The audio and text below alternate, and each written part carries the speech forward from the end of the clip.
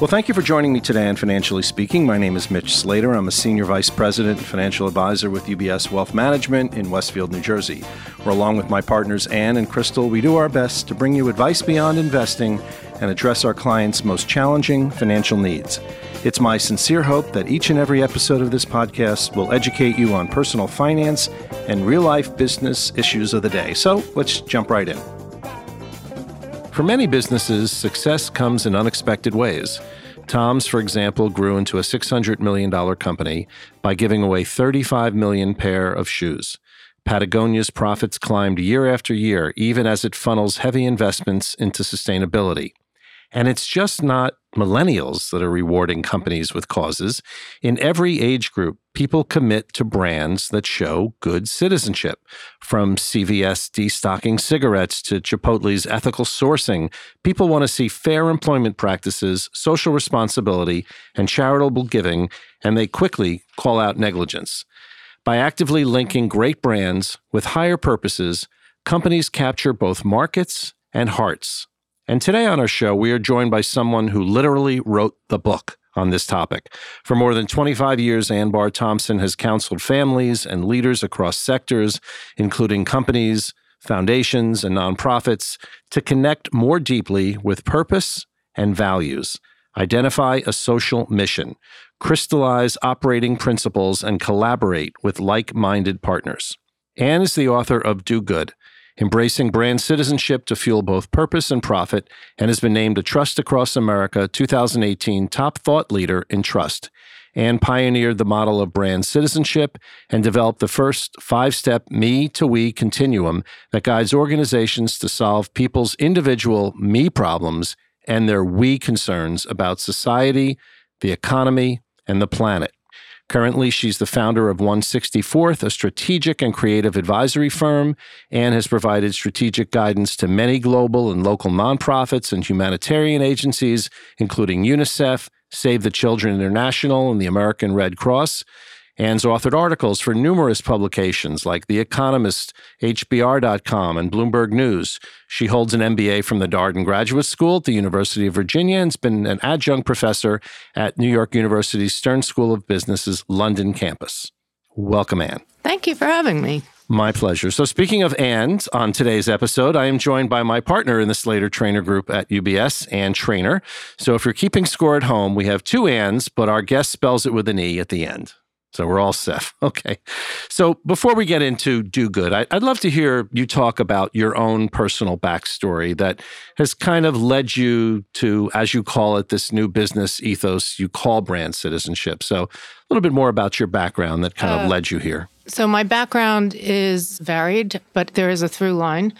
I started out my life way back when in advertising, and actually many people don't even know that. Then got my MBA, worked briefly in product management, both in consumer goods, but also in very heavy B2B business management and banking, both cash management, middle market at what's now JP Morgan Chase was Chemical Bank, and retirement services and investment management at Bankers Trust, which is now Deutsche Bank. Yep. So that's a secret part of my career most people don't know about. I emerged subsequent to that during the heyday, or when branding was moving into its heyday as a corporate strategic tool at Interbrand, and managed then integrated the consulting businesses, brand valuation, research, strategy, and naming. So when you were growing up, let's go back a little bit before the college years, how important was the thought of doing good? Well, I grew up in a household where my parents, my mother especially, was always volunteering. My father worked a lot, but he talked about doing good. And my parents always said, no matter how little you have in life, you always have something you can give others. My mother actually ran a printing machine in our garage for a women's organization for the newsletter. Wasn't very radical, but it still was a women's organization helping. So I was always brought up that way, with a sense of volunteerism, with a sense of helping your neighbor, and a sense of giving. It was ingrained in my childhood. Not surprised. So one of the things we like to do in the shows when we throw terms out there, let our guest explain it. So what do you mean by brand citizenship? So that's an interesting thing because actually the term popped up in my head as a result of research I was conducting in 2011. And it just came there, and it was like brand valuation, having been at Interbrand. And to me, it was this concept that was really important and really active. If you think about a brand as the human face of a business, so we have the human side of a business, and then you think about citizenship as being an active participant in society. Brand citizenship is the notion that businesses do have a human face and should be active participants in society. And if you think of even some legal actions that talk about businesses as individuals and things, it actually goes in line with some legal trends of how people were viewing businesses and their sense of responsibility. Well, so along those same lines as that question, again, the book is called Do Good. Yes. The first part of the book. So what do you mean by that? I mean, on one hand, it can be seen as kind of obvious, but in this context specifically.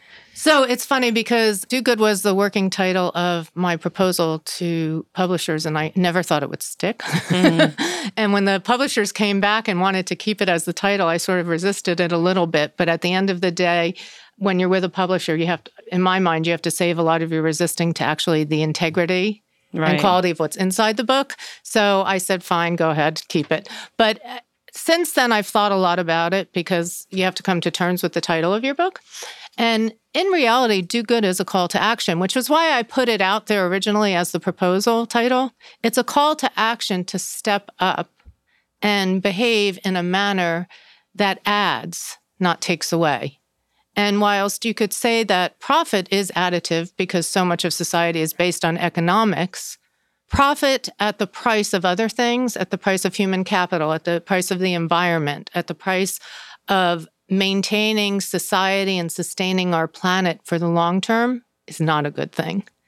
So the idea is do good on multiple levels, and it's a call to action to step up. What do you think's changed from, I don't know, let's say a decade ago that drives the thesis of your book, that consumers want brands to show good citizenship, fair employment practices, social responsibility?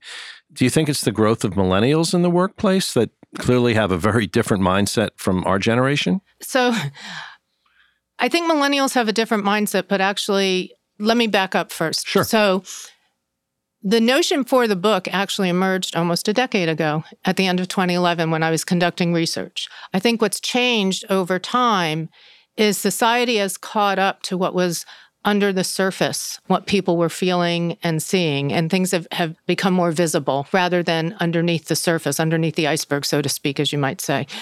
At the end of 2011, people told us in research in the US and the UK that they wanted business to step in and reform society. So it was there a decade ago. And I will answer your question on millennials. That's okay. No, get there. The reason I jump back to the research actually has to do with that, because at the time, the very first study I had returned to the US after a decade in the UK and was launching my business in the US.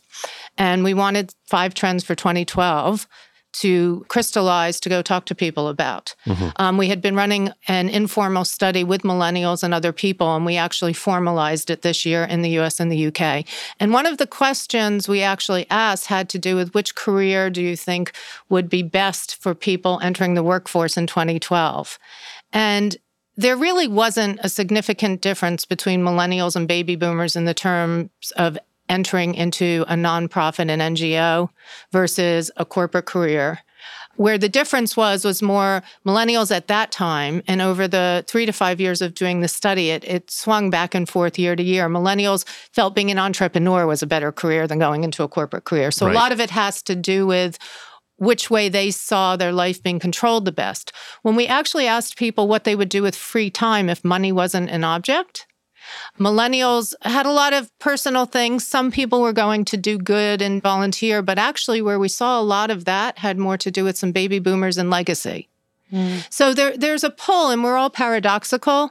So every generation has a paradoxical, a thing that's not quite tied with how they view doing good versus how they view benefiting themselves. And I think the one thing that we found with millennials and why corporations are being called to task by millennials and started to around that time of 2012, 2013, is they didn't want to sacrifice. They wanted someone else to help do it for them. So they want the people they work for to ensure that they're working in a place that has purpose. And a lot of what had the notion of corporate purpose or individual purpose come to the surface after the first decade of the new millennium, so 2010 to 2015, had to do with millennial turnover in the workplace. According to Gallup, I think in 2016, it was costing over $30 billion to corporations with millennial turnover. They wanted to work in a company that actually made them feel better about themselves. Well, on average, something like kids in their 20s were changing jobs 4 or 5 times, I think, yes, exactly. during that period, right? So that was the thing that actually initially brought this notion of what is being a responsible business, what is embracing purpose to the surface. Since then, there's been so many things that have brought it on. And what I should say in our study is people said they wanted business to step in and reform society at the end of 2011. They didn't believe government could do it. So the end of 2011 was when people were saying that we were over the downturn from the Great Recession and that things were supposed to be feeling better. It was in the U.S. an election year.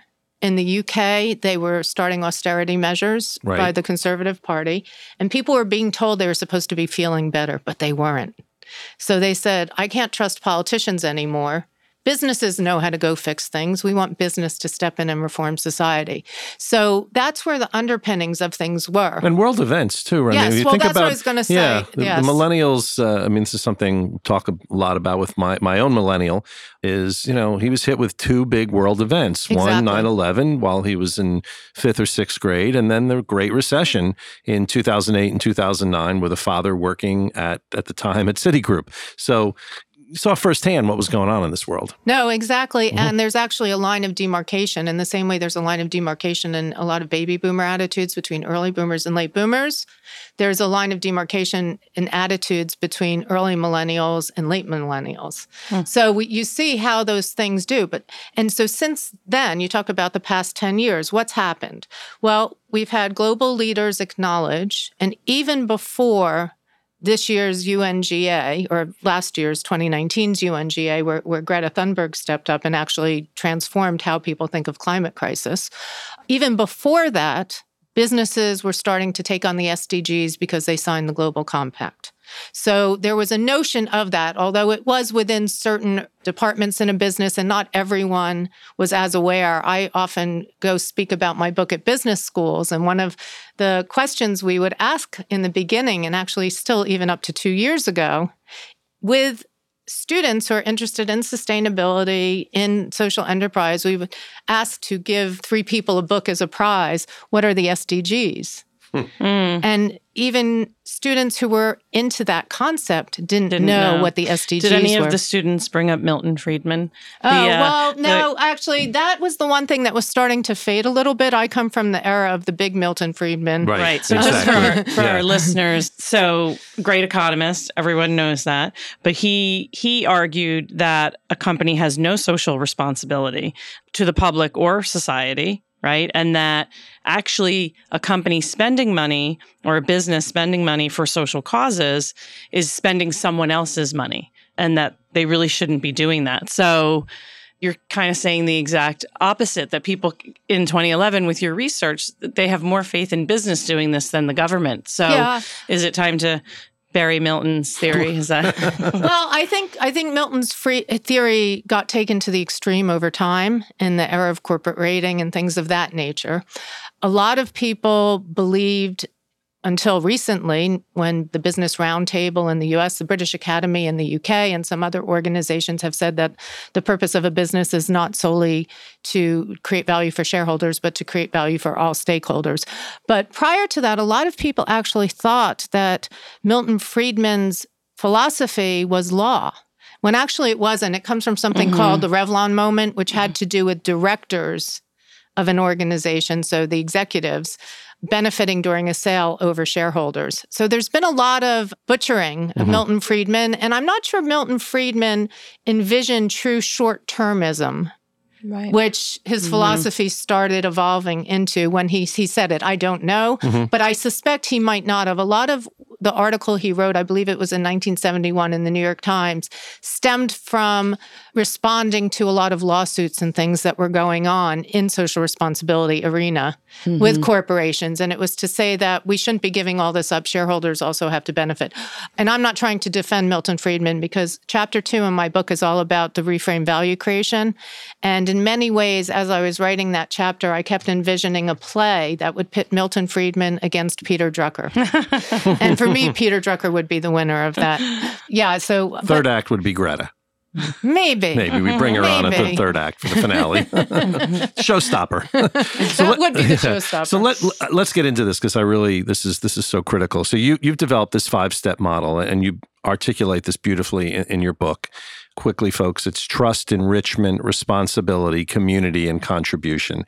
And recently, Ann and I interviewed the chairman of JetBlue, Joel Peterson, who's written a really terrific book on the 10 laws of trust, and that became just so critical. So maybe let's go through each one individually. Maybe you have some specific stories on how they all fit in. So I would just want to correct one thing. I didn't develop these 5 steps. Okay. These 5 steps emerged actually from the research. So from the grassroots up, this is what people told us, and this is how the data actually started aggregating, clustering, and modeling.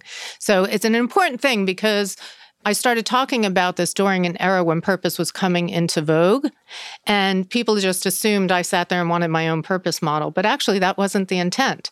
When people told us that they wanted business to step in and reform society, I was like, what's going on here? And actually, the brands they named as the number one, and I'm not avoiding your question on 5 steps, I'll come back to that. But the brands that they named as the number 1, number 2, number 3 good corporate citizens were surprising. They all had a me proposition. So Apple was the number 1, and it was during the Foxconn scandal. And when you ask people, why are you naming Apple the number 1 good corporate citizen? Apple transformed the way I communicate with people across the globe. It's brought joy into my life by bringing me music 24/7. There was a whole me proposition. So a whole sense of how my life is lived is part of good corporate citizenship, which was shocking to me, shocking to my team. And so what we did over the next 3 to 5 years, depending upon how you slice or dice it, was work to deconstruct brand leadership from good citizenship and from favorite brands as a proxy for loyalty. And from that, those 5 steps emerged from the grassroots based on what people told us in a series of attributes we clustered. So trust is interesting because JetBlue has 10 principles of trust. I found 5 principles of trust. And the thing that was really important with identifying trust as the starting point to be a good citizen, to be a responsible business, was that having come from a loyalty background many years ago, trust and loyalty and reputation management was the end game. What we learned in today's world was trust was the starting point. And so the five elements of trust were clarity, so people know where you're coming from so they can benchmark you against something. Reliability, deliver every time. Sincerity, speaking from the heart.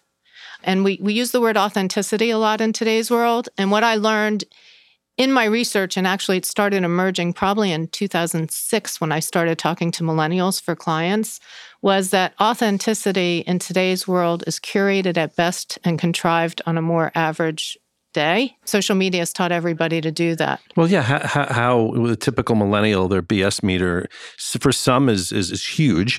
And for some, they buy everything that they see on Instagram, right. And every Instagram influencer, if somehow something explains the Kardashian principle. Phenomenon, correct. Phenomenal. If it aligns with your principles and reflects your values, then a curated story or contrived story works for them. And we saw that in brands that fell into step 2, and I can talk about that in a minute. But sincerity, we learned, is more important than authenticity. Sincerity is speaking from the heart. And you feel when people are speaking from the heart. You feel when a business leader is speaking from the heart, rather than putting his hands up and saying, or her hands up and saying, mea culpa. So sincerity, so clarity, reliability, sincerity, give to give, not to get. So loyalty programs tend to be to get. They're really not about giving freely. And people want businesses, they want brands to give them things because of they are loyal, not just give them to cross-sell. What would be a good example of sincerity that you've seen sincerity? In the research? Yeah, I think the way certain leaders respond to crises and how they step up and own it, you feel it if it's real or not. Right. in them. I have to be careful about saying things I know too much about and that they might take my child away from me because of an NDA. So I'll just leave it as that. That's fine. But That's you fine. I get the point. You feel, and politicians are a big place you can see sincerity. And what was interesting, actually, when we talked about good corporate citizens in our studies, politicians would often be named as good or bad. And we said corporate, and we would explain what corporate citizenship was from a technical standpoint, and still people put politicians into that notion, which was fascinating. So you have, if I go back to what builds trust, clarity, reliability, sincerity, give to give, not only to get, and then active listening. The notion that you have a lot of my data and information, but again, you're only using it to cross-sell, not to better my life. And that's related very strongly to give, not to get.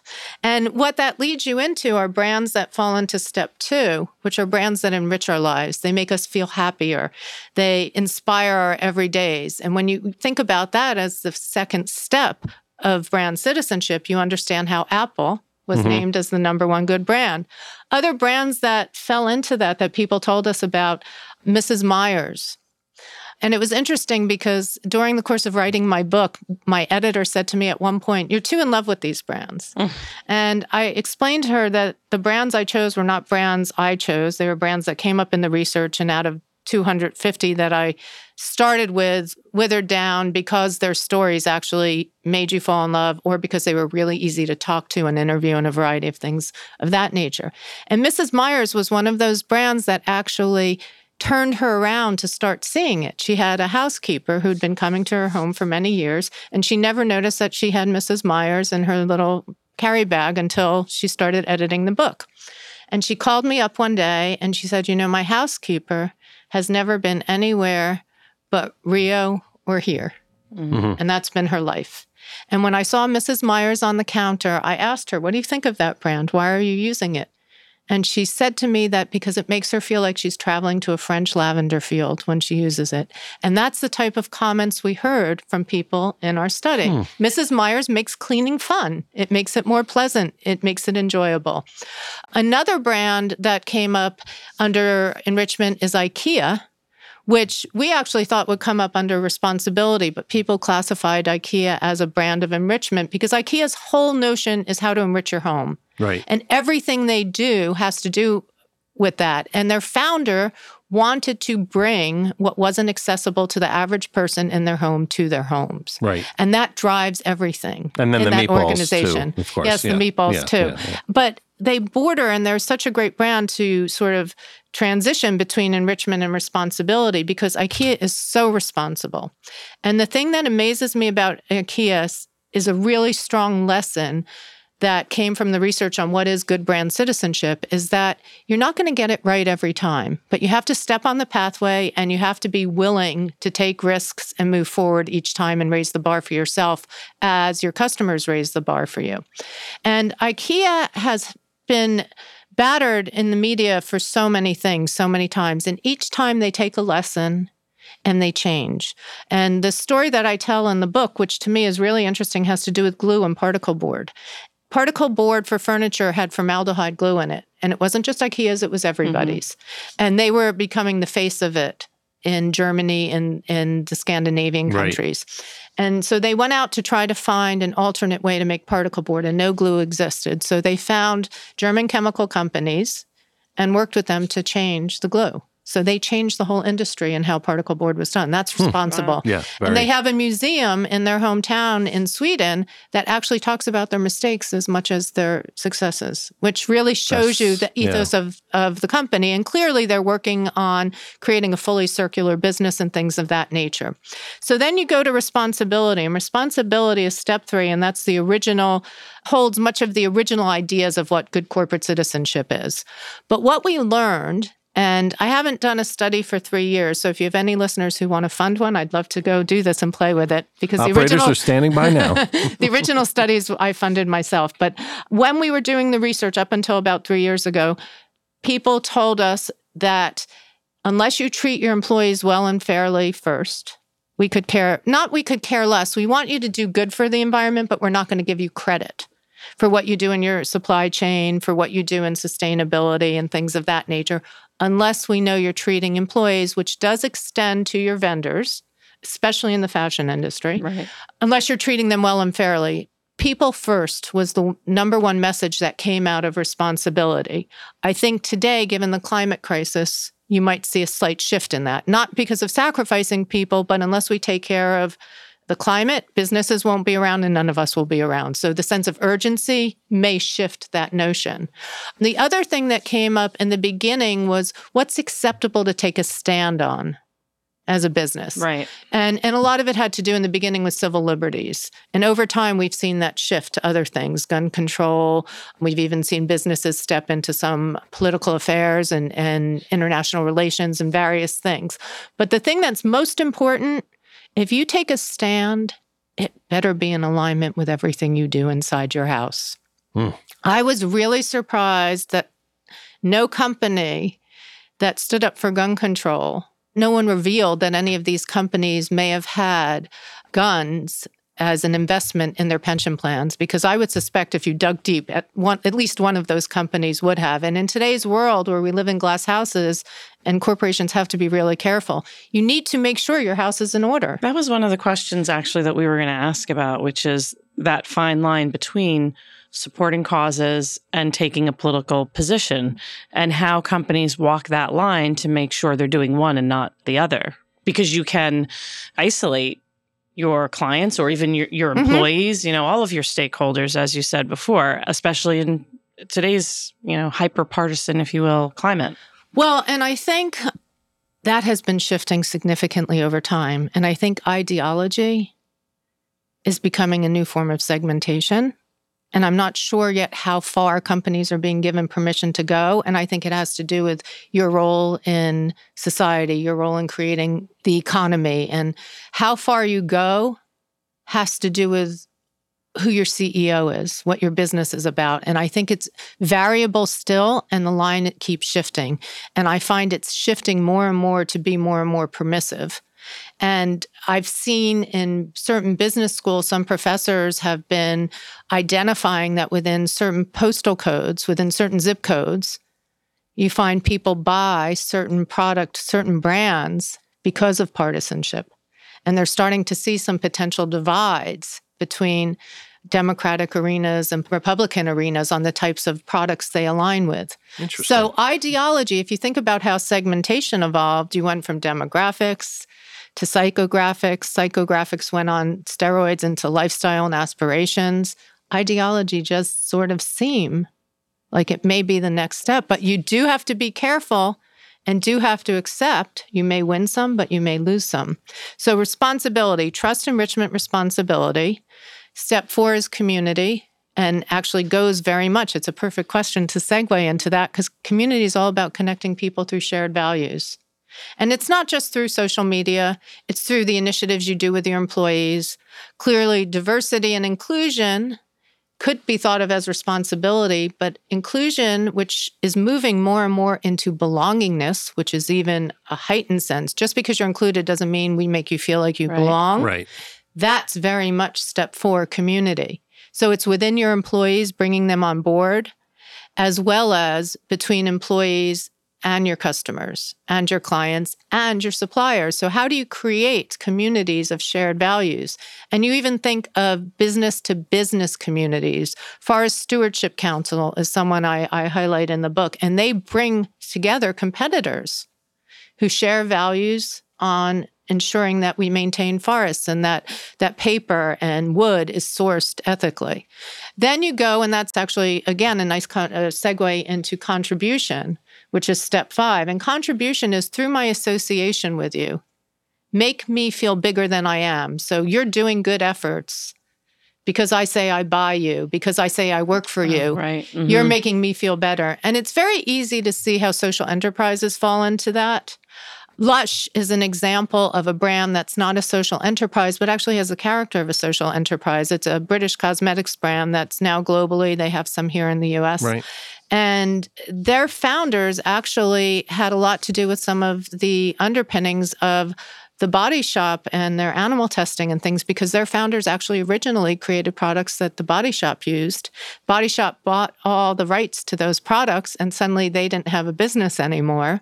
They came from hair salons, and they were on a mission, and they went back and they just kept going, and eventually they reemerged with Lush. And one of the founders is very much into fighting for animal rights, goes to China for human rights, all sorts of things. So Lush has that built into their brand, even though they're not a social enterprise. And the story I love to tell, especially in the US, because people tend to blush even in business schools, is they're about naked packaging. So they don't package their soaps.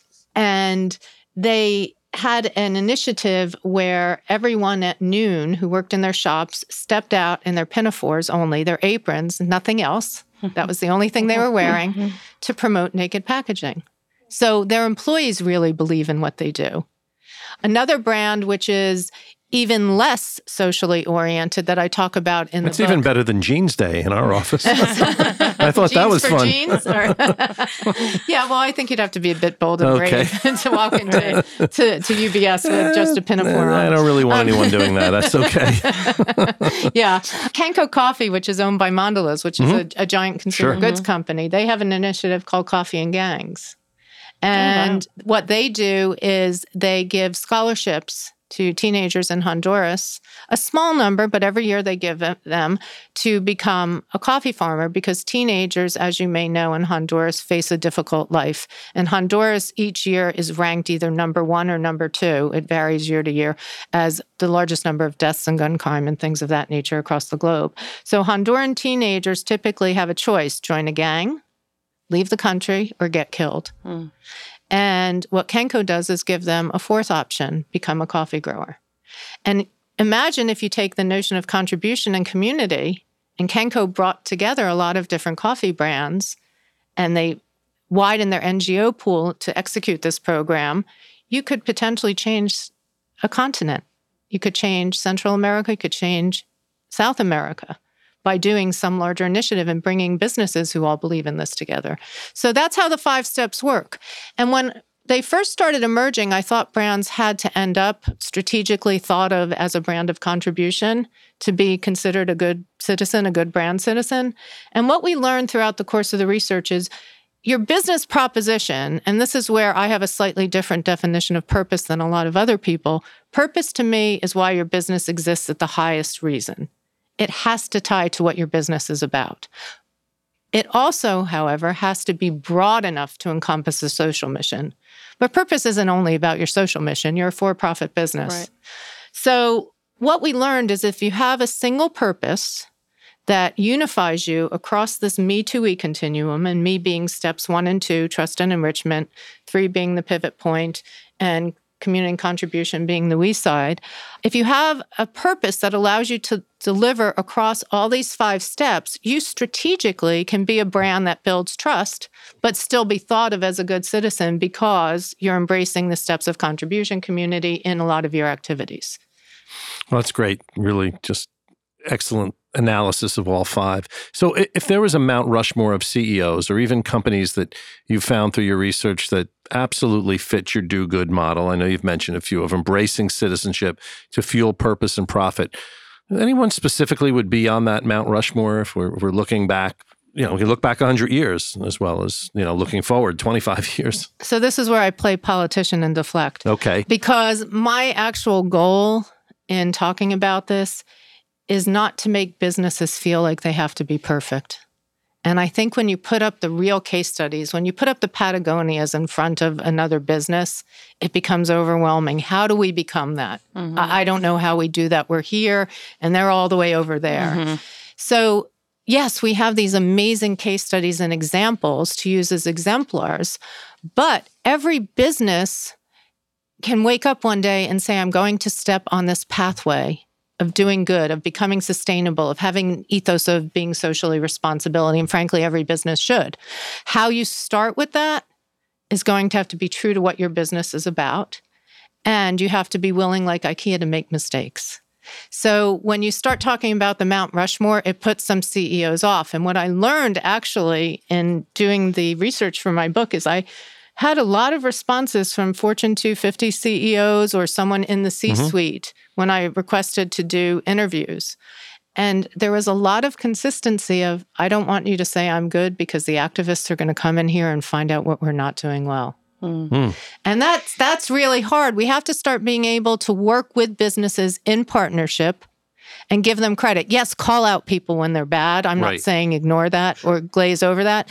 But, the fact that activists were on Levi's case, Levi's, who really has been working for water for so many years for energy usage. And they were taking a brand that's a good brand and really cares and genuinely cares, sincerely cares, and lambasting them for their energy usage. What they didn't even do was look in their sustainability plan and discover actually they had a pretty ambitious plan to reduce energy. So this is the challenge businesses face.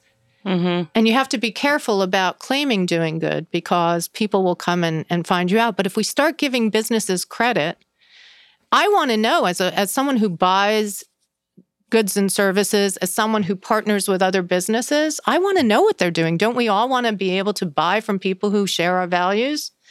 So there's no reason not to make it more transparent, but we also have to make sure to give people credit who are working hard to change and work with them.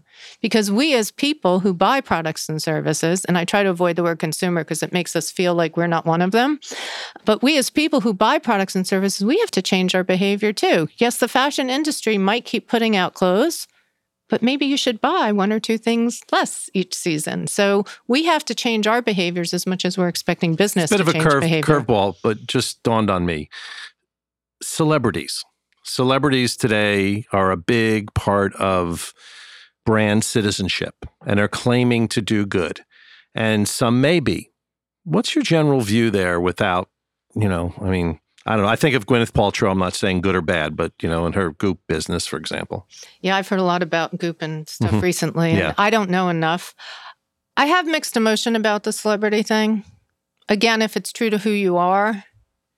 And I guess maybe the things people criticize Gwyneth about is she's using her beliefs to actually earn money. But I guess that's sort of what I'm saying is okay. So it's a hard thing for me to comment. Ronald Reagan did it to sell cigarettes, right? It's a hard thing for me to comment on. I think companies using celebrities as a surrogate for their own behavior is where I would say I'm not comfortable with that. But if you align with someone who shares your message and is a way to get people to change their behavior and become aware of an issue, sure, that's great. But what's sincere, what's bandwagons, hopping on to increase my number of followers, I don't know. And I probably view that in the way an average person does too. Some of it I really believe in and others I'm like, really? So you talk about the fact, obviously, businesses, they do need to make a profit.